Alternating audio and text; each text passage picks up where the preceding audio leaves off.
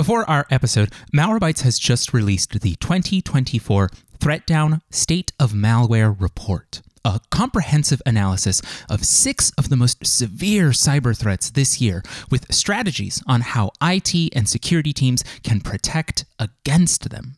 Worried about big game ransomware, the report tells you what to do and what technologies protect against it. Having trouble detecting living off the land attacks, read the report to find a solution that works.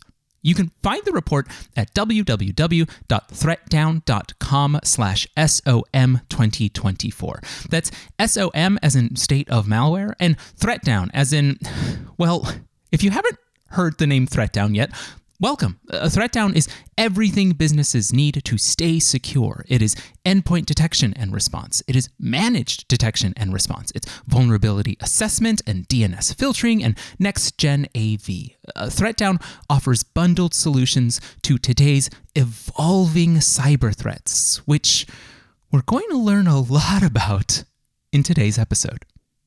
Find the report at threatdown.com/SOM2024.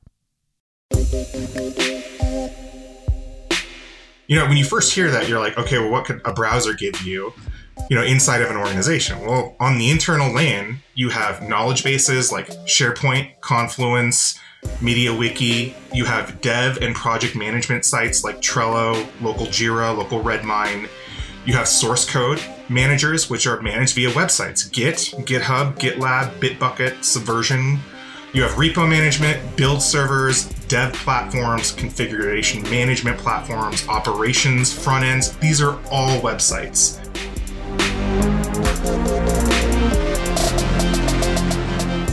This is Lock and Code, a Malwarebytes podcast. I'm your host, David Reese.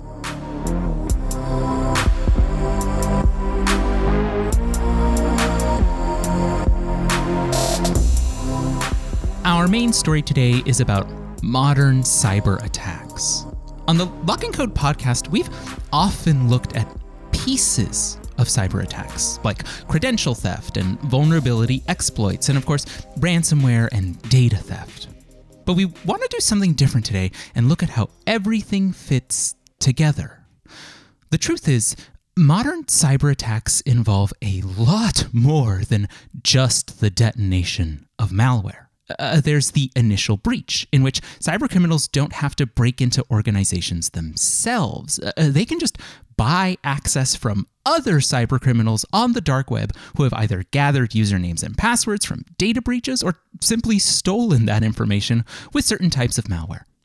Once inside, cybercriminals engage in a deep level of reconnaissance, learning what they can about a company while simultaneously escalating their privileges without sounding any alarms. And that part is important because while putting malware onto a computer is noisy, meaning it can be detected easily by a daily antivirus scan, abusing that same computer's legitimate software tools is quiet.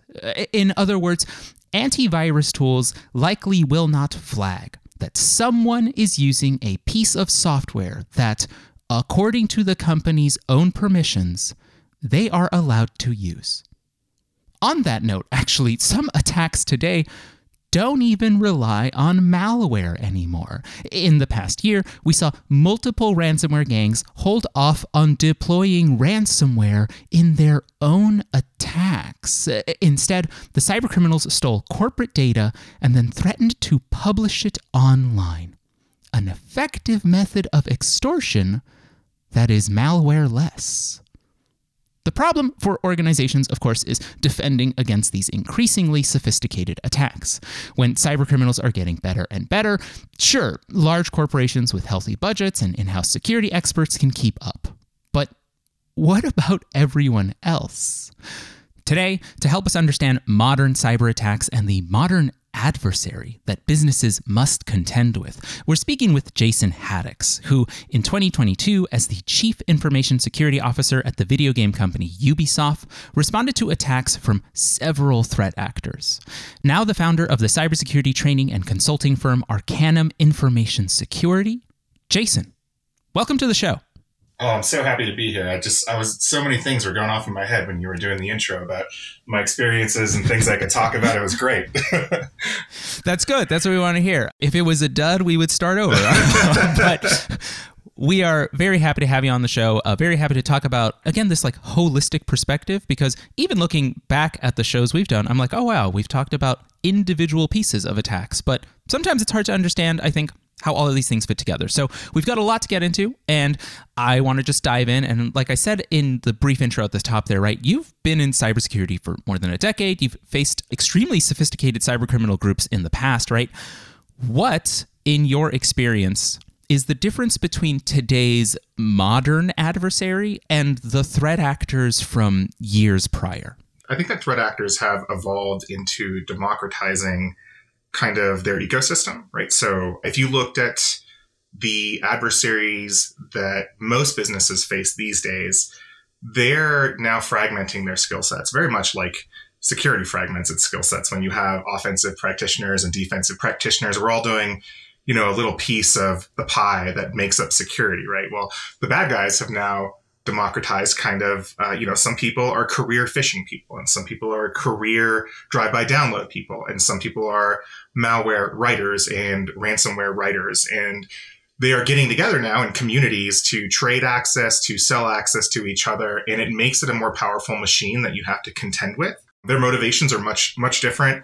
And you also alluded to, we're not only seeing what I would call traditional deploy ransomware, lock all the computers and push to ransom, right? These days, we're seeing more and more what I call living off the land, or we have a special term for it in the red teaming kind of world right now. It's called browser in a dream. That's, you have your browser in a dream and moving around an organization like that. And so, yeah, there's a lot of intricacies today, especially with how complex, once you get your initial access, how complex EDR is. It's like, you might not even want to mess with, things that drop on disk many times. That's instant. That something like that's going to pick you up, or antivirus or whatever. And so you might just use whatever you have on that machine that's already built in functions, built-in programs. And so it is a constant cat and mouse game. It's really interesting to defend against. It's really interesting to emulate if you're a red teamer. I spent the last year of my career as a red teamer also attacking just like adversaries. So it's been a wonderful, I think, the last 5 years to really get into the ecosystem and understand what's going on. You mentioned right here this term, the browser in a dream. I've heard of living off the land, right? We call them that as well at Malwarebytes. Living off the land attacks personally, I think living off the land is a little, I had to ask, it didn't immediately come to me. I was like, oh, okay. Like it just evokes like this farmer imagery, which I think is, I was like, oh, okay, I guess. What is browser in a dream? Okay. So living off the land, the first one that we talked about is really most of the time utilizing programs or functions of the operating system that you get initial access to, and then utilizing those that are built in that you have access to continue to enumerate the internal infrastructure and LAN of the target that you've just got access to, right? And so that's living off the land, meaning you're not installing anything, you're not adding anything. And so that's living off the land. Now, browser in a dream is the fact that you have either gained access via drive-by malware and you have purchase access to an employee machine, but you're not going to even touch anything that has to do with programmatic access of a function or anything. All you're going to do is you're going to instrument their browser, and you're going to dump history from their browser. You're going to see what internal stuff is in their infrastructure, and all you're going to interact with inside of the whole organization is websites. And so this is actually a really, really new kind of thing, also old, but kind of methodology for pen testers and bad guys. And so if you think about when you first hear that, you're like, okay, well, what could a browser give you, inside of an organization? Well, on the internal LAN, you have knowledge bases like SharePoint, Confluence, MediaWiki. You have dev and project management sites like Trello, local Jira, local Redmine. You have source code managers, which are managed via websites: Git, GitHub, GitLab, Bitbucket, Subversion.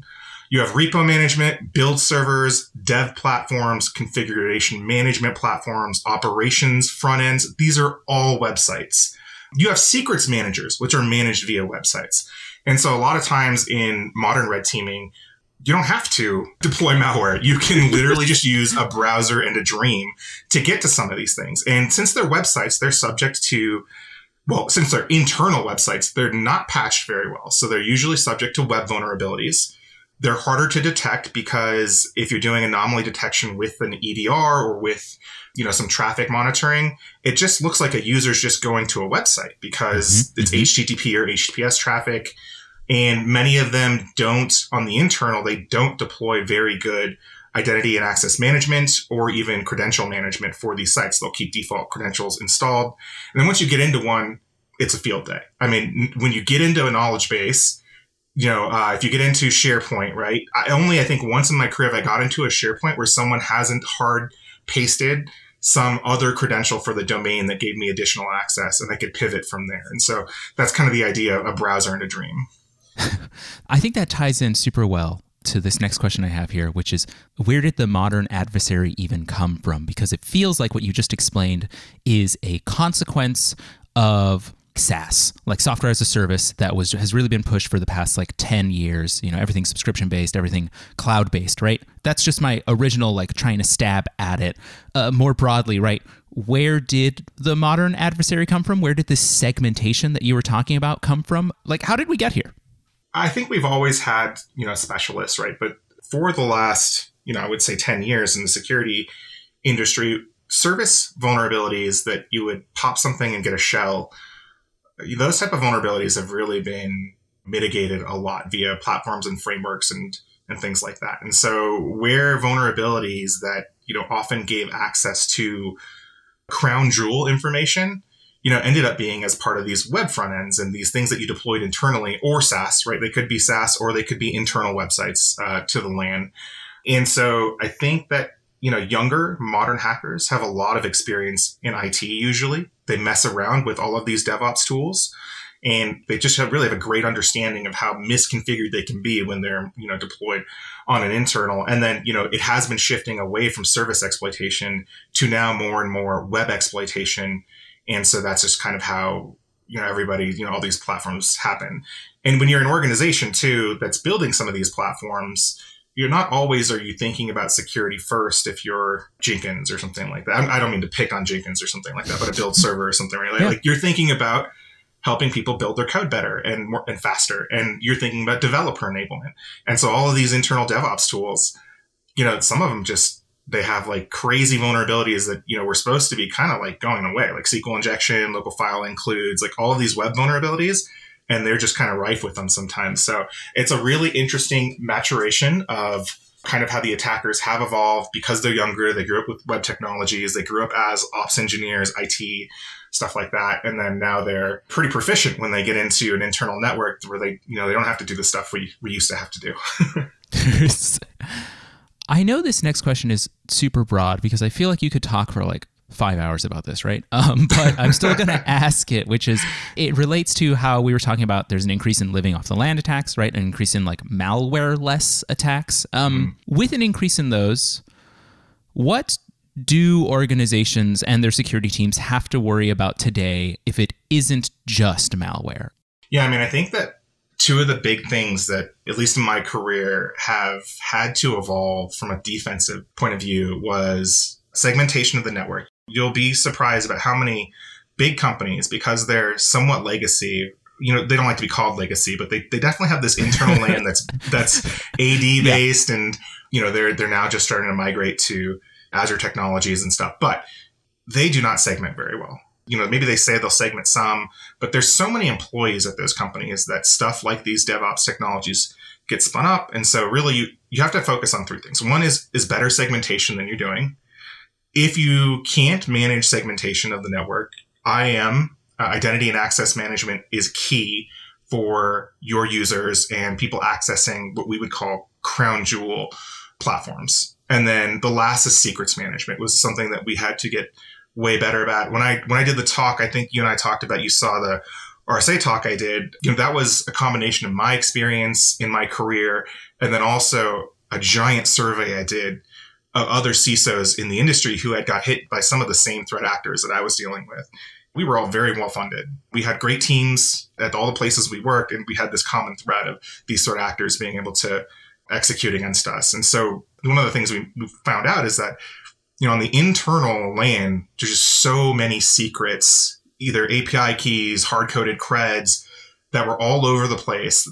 It was really hard to defend when somebody got past that external armor.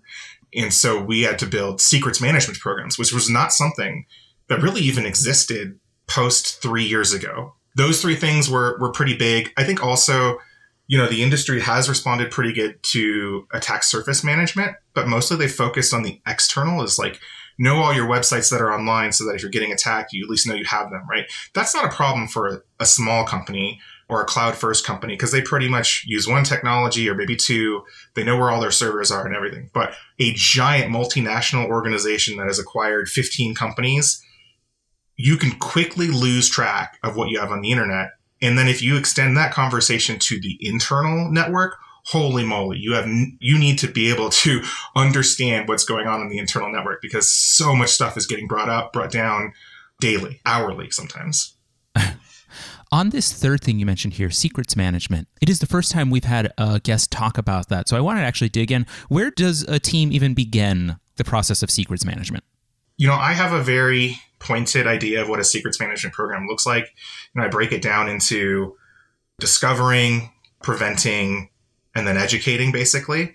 And so discovery happens both on discovering where you could leak secrets. So discovering all of this infrastructure that either houses code, houses libraries, houses communication, and then you have to run a whole bunch of tools. And so, at some of my previous employers, we had the red team using open source tools to basically scan these repos with regex-based checks to find where we were bleeding, basically, stop the bleeding.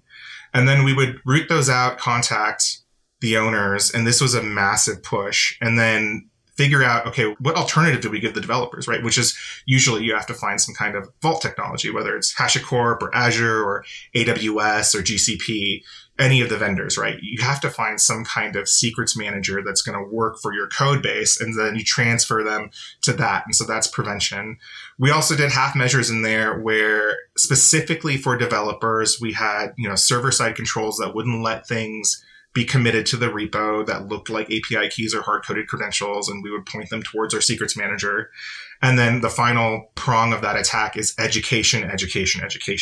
Developers and people dealing with operations, even sometimes help desk, need to understand that you cannot commit a username and password to text anywhere, because it allows attackers a secondary jump-off point once they get to the internal. That was kind of the pronged approach we took, and I evangelized to a whole bunch of my CISO friends. Seems to be going well for a lot of us now. So that's good. Something that always happens when we talk about just like breaches on this show, or on the blog as well, is that we frequently hear, none of this would happen if companies like implemented 2FA, right? Two-factor authentication. Right. I like that you immediately left. Or multi-factor authentication. And that's actually why I'm bringing up the question, is because I wanted to ask from your experience, is multi-factor, not to discredit it, because you should have it, but is it the silver bullet that solves everything? What have you seen?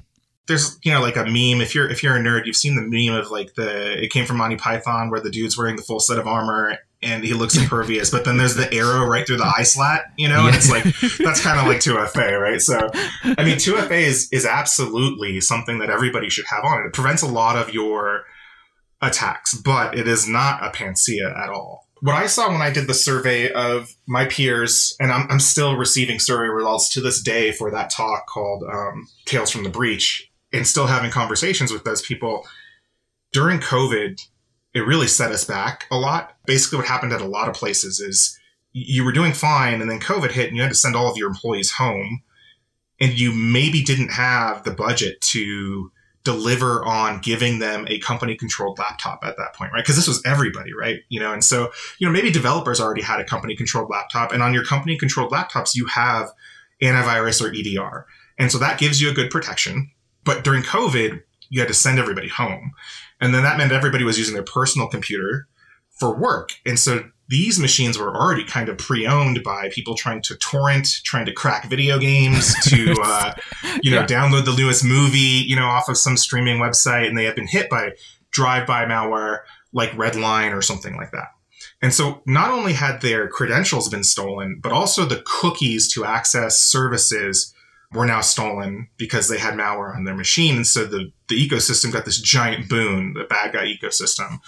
And so during that time, those cookies, completely bypass, any form of authentication. The cookie is the thing that you have in your browser. And when you go to the site checks for the cookie. And so if you go to your email, your web hosted email, it checks for the cookie and it's like, cool, you have the cookie. We don't need to ask you for a login. You can go read the email. And so all these cookies were starting to come online on the dark web. And so that bypassed authentication altogether. Now, many times, some of the threat actors that we faced and some of the people from the survey results I got, they faced attackers who were very persistent. And so these days you can phish somebody with man-in-the-middle phishing, we call it. And, basically you can steal their two-factor authentication token while they're putting in. So, and it's basically a pop-up that you make that looks exactly like what Microsoft would give them. So you phish them, they click a link. It looks like they're signing into their Azure or their Microsoft. And then up pops the two-factor authentication request. And it looks exactly like what they would normally do. They put it in. And instead of them sending that to Microsoft, they're sending it to us. And then we're forwarding it to Microsoft. We're grabbing the cookie and then sending it back to them too. So they have a seamless experience. They never understand that they have been phished at all, but we now have their cookie and their credentials. And so that is more prevalent nowadays is man-in-the-middle style phishing. There are other forms of two-factor authentication like push notifications and code matching. And those are a little bit more secure because they require the user to do something. And in those cases, modern attackers now, well, if they can't get by with the first two methods of phishing or man-in-the-middle, or, they can buy the cookie outright from a dark web market for an employee that works at your place of business, then they will attempt to either grab the credentials via phishing. And if they can't get past the two-factor authentication because it's push notification, they will just push notification bomb you. They will keep on trying to log in. You'll be at dinner on a Friday night. And this is exactly what happened to Uber, right? So one of their IT people was out and they just got bombed with a whole bunch of messages that says, do you want to trust this login? Do you want to trust this login? And then that didn't work. And so the attacker called the Uber guy and was like, hey, this is Uber security. We're doing an upgrade. We need you to click yes on your phone. And the guy was like, okay, cool. Who's out at dinner, on a Friday night with his friends at 8:30. And so he's like, okay, I guess click the thing. And then, they bypass the 2FA. So there are definitely methods to skirt kind of, the panacea that is 2FA. We've heard about the Uber story as well. And it's like you said, it's just this extremely, social aspect of hacking, which is just like, just bother the hell out of someone and they will relent, right? Like that is unfortunately true. I wanted to steer the conversation back to something you were saying where when you were investigating, and working with other peers in the industry who had also been attacked by similar threat actors, when you're doing like that secrets management work and developing a program, that you said, our team, we're well-funded, we have a big team. The other companies, the other CISOs you were talking about also have fantastic teams. They're well-funded. There's just resources, right? And I wanted to ask, because undoubtedly there will be folks listening to this episode who say, I have a team of one if I'm lucky, right? And it's not even to mention the skill set of the team, it's also just the size. Like there's so many smaller operations out there. And so I wanted to ask then, how can these, let's call them IT constrained businesses, how do they protect against modern adversaries? Because so much of the work we've heard is, I think, wonderful, but human labor intensive. And maybe they don't have that human labor. So again, what can they do? So I think the modern organization, at least if they have modern tooling, can live in this world where you are more SaaS-based and more dependent on infrastructure that's only in the cloud. The second that you have a local LAN that provides processing of personal information, and it's more than just employees on a Wi-Fi. As soon as you grow out of that as a small business, there's a lot of attack kind of opportunity there, right? So if you can keep, most of your services SaaS, and I'm not a vendor hawker, right? I'm not suggesting anything, but let's just say, like Gmail, like corporate Gmail, that has IAM and really robust two-factor authentication built into most plans that you can buy from Google, right? And you could choose any of the vendors, right? But all the SaaS vendors for your, like, if you're that size, you shouldn't be hosting your own Exchange server or anything like that. You shouldn't be hosting much infrastructure internally at all. Outsource it all and turn on all the bells and whistles for controls and log management and IAM and security controls. And then table stakes is, definitely get the budget for an EDR or antivirus. That's good, right? And that is table stakes for, your employees. Nowadays, if you're going to, work on code, most likely if you're a business like that, GitHub or, Bitbucket, probably the two biggest choices. And they have great two-factor authentication and great secrets management now that are just starting to get rolled out with most of the plans. They used to be paid-only features, but now they're included in some of the mid-tier features for that. So these are things that your development staff is already going to be using. So, leverage them really well. And then if you have to have that internal LAN, you probably outsource it to a good, and I don't really know of too many great ones, but there are some managed MSSPs for incident response, log management, things like that. And then you have your yearly pen test, which you're probably required to do anyway. And then I think that bug bounty is also a really good way to effectively stretch your money as well to get assessment on, whatever infrastructure you do put out online and your website, all the AppSec stuff. And I think that that's a good start for a bootstrapped business, I think that you're decently secure at that point. And then you just add on the different components of a security program as you grow and you need them. So that's kind of my, what I tell new businesses, like, what do we do? It's like, okay, we'll start with these. Yeah. Speaking about that, right? Again, we're focusing on these smaller businesses. I wanted to bring it back to something you said earlier where, 2FA does have its vulnerability. And we saw that with the increase in cookies that attached authorization to them, during COVID. And because we were sending so many people to work from home and they were using personal computers, I wanted to stick on that again. I think there are a lot of folks out there who are at businesses where they do use their personal devices for work. And I want to ask, what is the solution? Is the solution buy everyone a corporate-owned device, or is it force? I don't think you can force people to use antivirus. That's, with their own device. I think that's, you just can't do that. We don't allow that to happen for a device you don't own if you're a business. So instead, right, the question is what do they do if there's a large contingent of work from home employees? Because that still is kind of the reality for a lot of folks. It is. Yeah. 100%. So I think the answer is different for every company, but there's usually three kind of ways that people go. The first one is you can use a virtual desktop technology. So instead of people explicitly logging in to their stuff from their computer, instead they log into a virtual desktop environment that the company manages, and then that has the antivirus or EDR on it and all the controls and all the IAM access. That does give you a level of control over the clients, and so a lot of people went that route. Another route is, you said that you can't do it, and you're right, legally you cannot force employees to do antivirus or EDR at home. But you'll notice that, first of all, you guys are one excellent antivirus that I would say is one of the best consumer level antiviruses, right? So, thank you. You can, yeah, no. I mean, I'll be totally honest. I use Malwarebytes on my personal machine, and that's not just hawking a vendor or anything like that. I love it. So, but you can, and what many of us did is we made policies internally that said, hey, we cannot force you to run antivirus at home, but we can give you a stipend to do this, and it'll make your computer safer in general. So turn on Defender and also on top of it install Malwarebytes, and we'll give you this stipend. You make it a decent stipend, and so they can have this. And then you'll find that if you opt in and you do a little press or internal marketing a little bit, you can get a lot of the employee base with this opt-in policy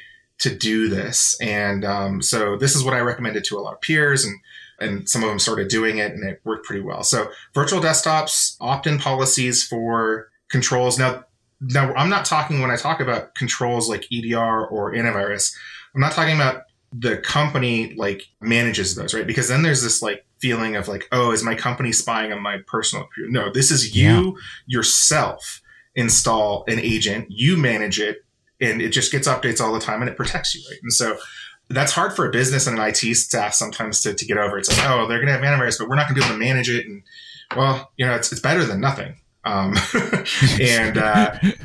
So there's that. And then I think you can, from a lot of the SaaS vendors now, you can limit work access and need to access policies and IAM policies to tune what most of the world is using is Microsoft, SaaS to do this kind of stuff, or Gmail, right? There's a lot of tuning that can go into the SaaS version of email and productivity apps, and just making sure people only have what they need. And so, that is the last bastion, but it's also included in the other two as well. So I think that those are kind of the ways you do it, as well as just like user education and around phishing and things like that. Not torrenting, and although you're never going to be able to combat all of that, right? People love to torrent some movies, so and video games. So yeah, yeah, for sure. I enjoy learning that the opt-in policy with a stipend and education works because, right, like I'm on the end, right? I'm the end user who receives that at other companies, right? I'm talking about like before I was at Malwarebytes, because I have Malwarebytes on my personal laptop because of course I do, right? But at prior organizations, I didn't opt in. I didn't go for that stuff. And I think it was because the stipend was so low. And so it's encouraging to know that there is a path forward for this, because it kind of feels similar to when a company's we'll pay for your gym membership. And then every gym membership around where I live is more than $100 a month. And my company will be here's $23, and I well, that doesn't do anything for me, And so again, it's just encouraging to know that they're actually, you just have to give them the money, and educate, and it works. Yeah. I mean, there's a lot of nuance in who you can deliver the laptops, which are controlled corporate, with corporate EDR too. And then the rest can, have, so you don't need to give it to everybody, right? So it's not everybody needs, that thing. It's, you segment your workforce into profiles, and then you deploy as needed for each solution. You could run all three. You could do virtual desktops for some people. You could do physical machines for developers and IT staff. And then, for productivity workers and customer service, you could do, their work from home a lot with just SaaS apps that are pretty tightly tuned. And then on top of that, you have an opt-in policy for, antivirus, and, you can get pretty far. But yeah, you do need to offer at least enough to cover the license and a little bit more. So yeah. I wanted to close out here on a question about just, moving forward, 2024. Every time we look at a new year, I think it's funny, the cybersecurity industry looks back and looks forward, and they're like, oh, what's going to change this year? And it's almost always the same attacks, but more, right? But I want to take an opportunity to ask that question, right? It's 2024. It's a new year. What are your top concerns moving forward? And what is your best advice for those listening? I think we're still in the prime era of spear phishing and drive-by malware. And we're going to continue to see more ransomware because of those initial access methods. I think, CISA did some research on all the breaches that they had been informed of with big organizations at the end of 2022 and into 2023. And it's something crazy. More than 60% of them, if I'm just ballparking, I think, were because of valid accounts that had been stolen via credentials. And then the other big chunk was 30% spear phishing. And then the rest was okay, things get popped via vulns, actual hacking happens. So it's still a lot of the first two. I don't see it changing this year. So a lot of the stuff we've already talked about are key defenses in that life cycle. I do see, and I know it's a buzzword, but I do see more and more businesses just scrambling to integrate AI, right? And this is just LLMs into their technology, right? Everybody wants to be able to say, let's say you're working at a bank, right?